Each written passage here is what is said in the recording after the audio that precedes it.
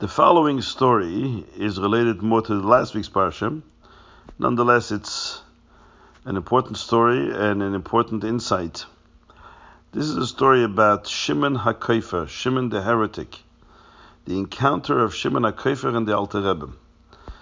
As we all know, that in the time of the Alter Rebbe, a little earlier and then later on, all the way till the time that Tzemach Tzedek, the Jewish communities of Europe faced a fierce challenge coming from the Enlightenment.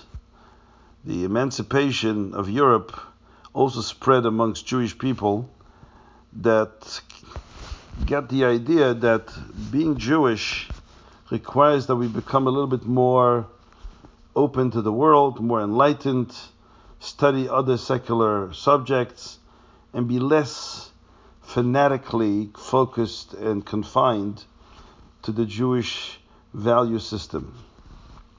We need to allow the incorporation of other values from other cultures as well. Become more open-minded. Now, these early maskilim, they set out to convert everyone else too. They wanted everyone who is Jewish, including the most religious communities, to convert to their ideology. Now, at first, they did not suggest that anybody change anything in practice. They just felt that Jews they should change the way they think, be more accepting and more tolerant and maybe more reverent of other philosophies and of other academic subjects of education. And Jews should generally loosen up. They don't have to be so fanatically committed to the nuances of every word in halacha. And so this was the challenge that began to develop in those days. And they set out on a campaign to evangelize and to try to get the finest, most brilliant kids from the schools, from the Jewish day schools in Europe, from the very religious day schools, and find the best and the most brilliant kids and indoctrinate them with their ideologies, and eventually help them move to secular academic institutions like in Berlin, universities, so they can become great doctors, philosophers, and so on. And they did this diligently. They had agents that would go to every community and they would pose as teachers, as very talented teachers, successful with great experience, and they looked very religious, with hats and beards and payas, so they looked the part and they acted like very religious, very pious, very strict with everything in Judaism. They looked the part that you can trust. But of course, behind the black coat and behind the beard and the payas was an individual with ideas that were very destructive. Many of them eventually completely disconnected from Jewish life, especially the children and grandchildren, like Moses Mendelssohn was a religious Jew at first, but his grandson converted to Christianity. So there was no continuity in the family because this couldn't survive. Yes, it started first with an intangible and more closed change and transformation of thought and ideas, and the practice itself wasn't so much transformed or changed, but eventually it inevitably penetrated the world of action and people began to practice less and less. Now, the Hasidic community of Chabad was the most difficult to penetrate because Hasidim in generally were wary of people that were so obsessed with Hebrew grammar or so obsessed with the literary aspect of the Hebrew language. It smacked a little bit with a secular aspect of Jewish wisdom and Jewish thought. It was devoid of anything spiritual. It was more like an academic subject. And so people would stay away, they wouldn't allow them in. But in other communities, like in Vilna, they had a big effect. Even the Vilna Gaon, who was a great man, and the Frierdiker Rebbe writes with great respect, that he was so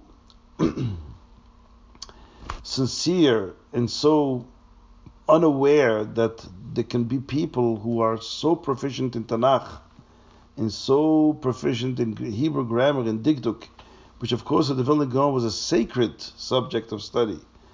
For him everything was sacred.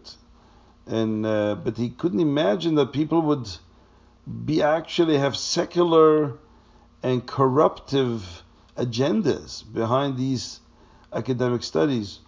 So the Vilna Gaon, his brother Rabbi Yisachar, and the Vilna Gaon's son Rabbi Avram, they were all great scholars and highly respected in the Vilna community. They actually took a liking to Shimon the Kaifer, Shimon the heretic, and they supported him, and they actually gave him access to all the schools, and they even allowed Shimon, they actually tasked him with the job of revising the educational system, the curriculum of the Chadorim in Vilna. Little did people know that he kept a watchful eye on many of the kids, especially those that exhibited an exceptional brilliance during their studies. He would focus on them and forge a closer relationship with those kids, exciting them with great ideas, because these were intelligent kids, and slowly luring them secretly into a world of secularism. And when they grew up and they were old enough, he would finance. First of all, he would persuade them to go to Berlin, to a secular institution. He would finance their trip. He would convince the parents of those kids that he's actually sending them to yeshivas in Slutsk, in Brisk, famous yeshivas, when in fact he sent them to a secular institution, and these kids lost complete contact with Yiddishkeit. They never came back home. Eventually, many of the families realized that their kids are not coming home. Then they thought they were in yeshivas, and the truth came out. But this was much later. This Shimon HaKofer was tasked by the headquarters of the Maskilim to go and penetrate the Chabad Hasidic community, who they felt was the most difficult to crack and to penetrate.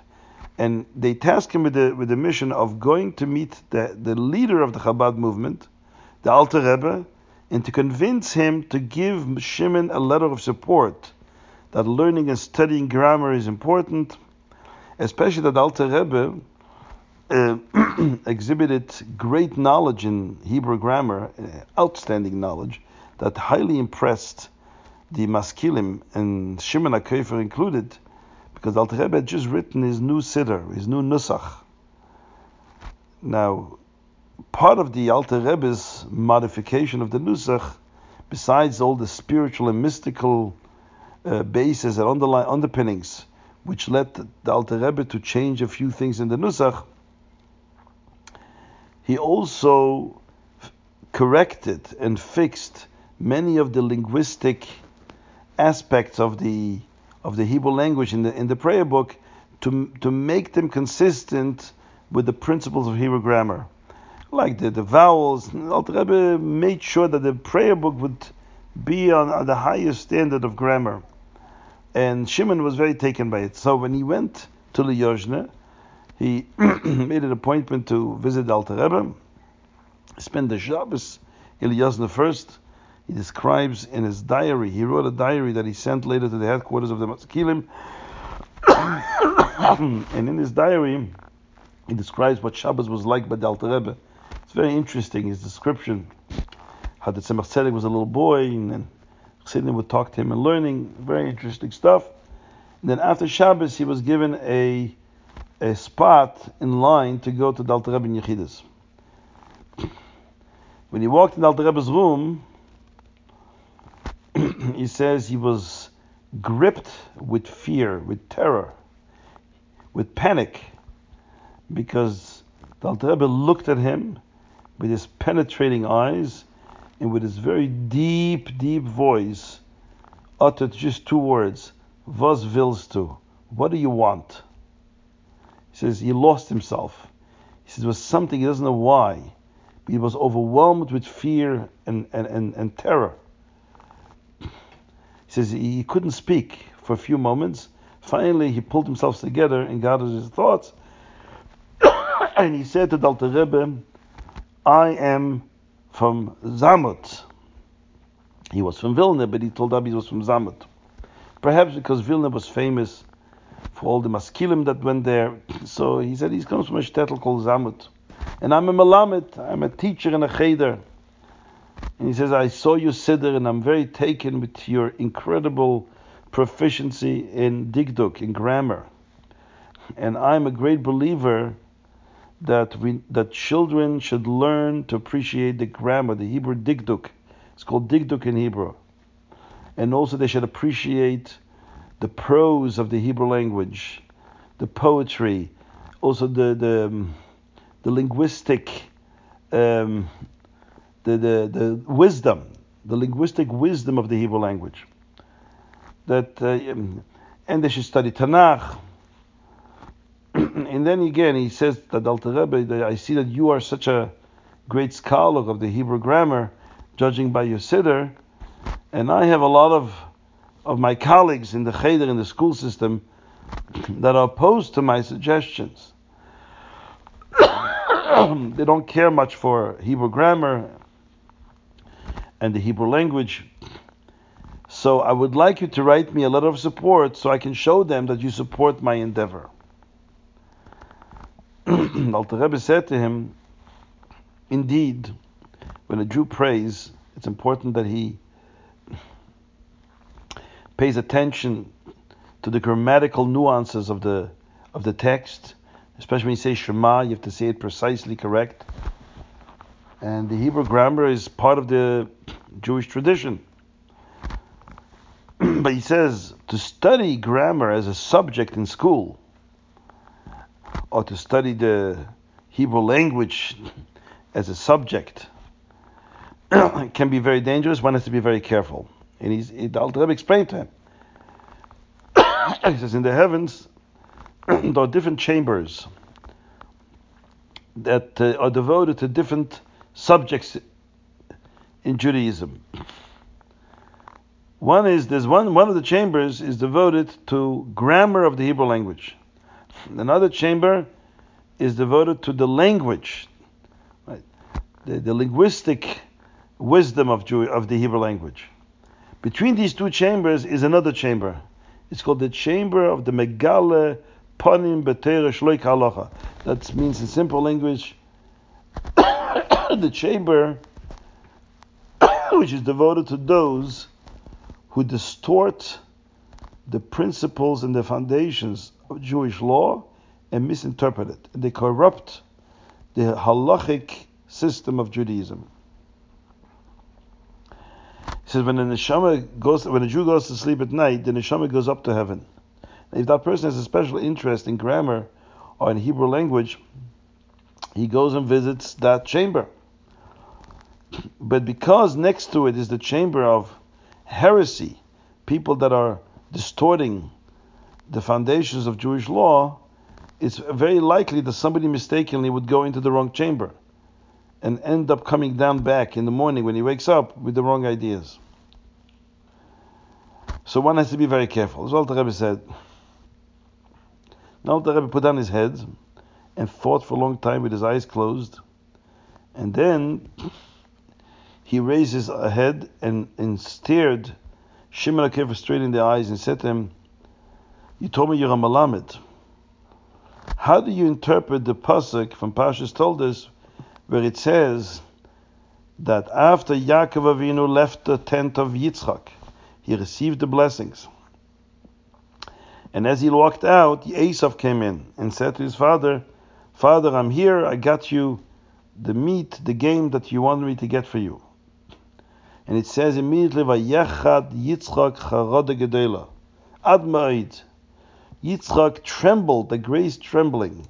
he was gripped with fear and with tremblance when he heard Esav speak. Now, Rashi says, what do you mean he was trembling? Why was he trembling? Well, we understand that Yitzchak was confused because he thought that just a few moments ago Esav was here and he blessed him already. Now there's a new person coming in and saying, I'm Esav. So it may have been a little bit off-putting or confusing. But charoda means like a trembling, somebody who's terrified of something.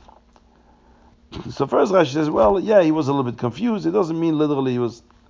And then Rashi says, another interpretation from the Medrash,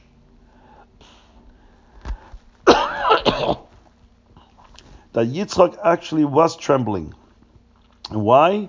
Because he saw the Gehenim coming into the tent together with Esav. Right behind Esav followed into his tent the whole Gehenim. And that's why he was gripped with fear and with trembling. Says the Alter Rebbe to Rishim Lekefer, how do you interpret it for the kids? And he said, when I learn with the kids, I tell them the first pshat of Rashi, a simple pshat. He was confused. The Alter Rebbe said to Shimon, why don't you tell them the Medrash, the second interpretation of Rashi? So Shimon started saying, well, I feel that it's a little bit overwhelming for kids to talk about the Gehenim coming in. These are like somewhat fantastical ideas that may be too much for the kids to handle. Especially that for the kids, it would be, besides it would be terrifying for them, it would also be surprising. They want to understand how it's possible that the whole Gehenim comes into the tent of Yitzchak, and not Yitzchak and not Esav didn't get hurt from the fire. We're talking about the Gehenim that was burning and raging for over 5,000 years, and billions of Rishayim went through that Gehenim.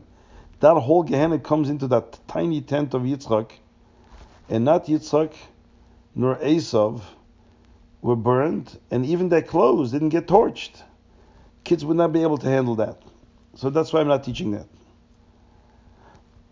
Says the Alter Rebbe to him, and where do you think Rashi gets it from? Or the Medrash knows that from? How does the Medrash know that Yitzchak saw the Gehenim with him? So Shimon didn't answer. Then the Alter Rebbe put his head down and thought for 5 minutes again. His eyes were closed. And then the Alter Rebbe raised his eyes. And in Yechidus, the Alter Rebbe always had 2 candles burning on his table, even during daytime.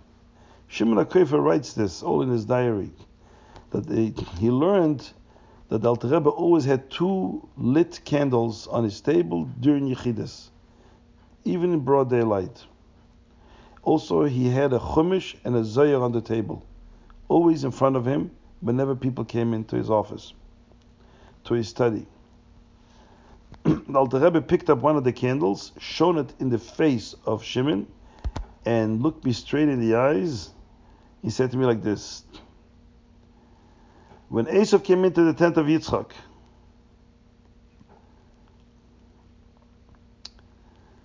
he said, I'm Esav, your firstborn. He was lying, because he sold the first birthright, the Bechorah, to Yaakov.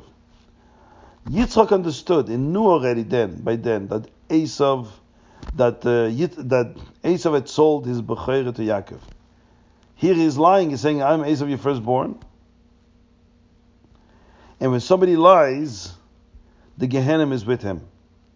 And that's how Yitzchak knew that he had the Gehenim behind him. And then Alter Rebbe said to him, to Shimon, and again he shone the candle in his face. He said, when a Jew comes from Vilna, but he claims to be coming from Zamut, when a Jew claims he's a Melamed who teaches children Torah, when in fact he's poisoning Jewish minds and he's sacrificing to the idol of enlightenment,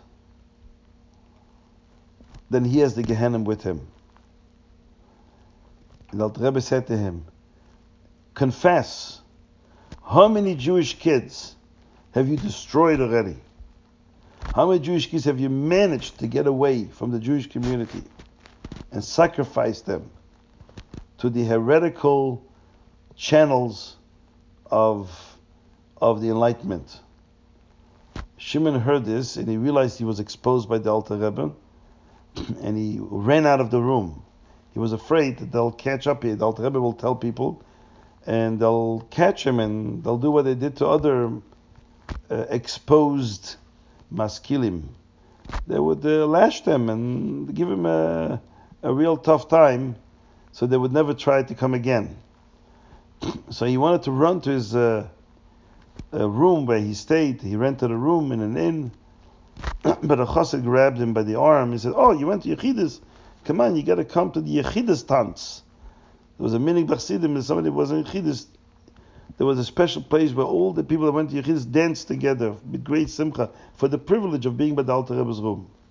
So he wanted to get out and run as fast, but they wouldn't let him. They dragged him to the tanz, and he was forced to run around in circles with all the chassidim and dance. Little did they know that he's trying to run away because he's Shimon HaKofer. Finally, he was able to slip away. He ran to his inn. He describes this all in his diary, how at the early morning before dawn he left town as quickly as he could. This is in brief the story of Shimon HaKofer, and Alter Rebbe giving him a shiur, a lesson. In Vayechad Yitzchak HaRod Gedol Ad Meyot, how the Medrash knew that Yitzchak saw the Gehenim behind Esav.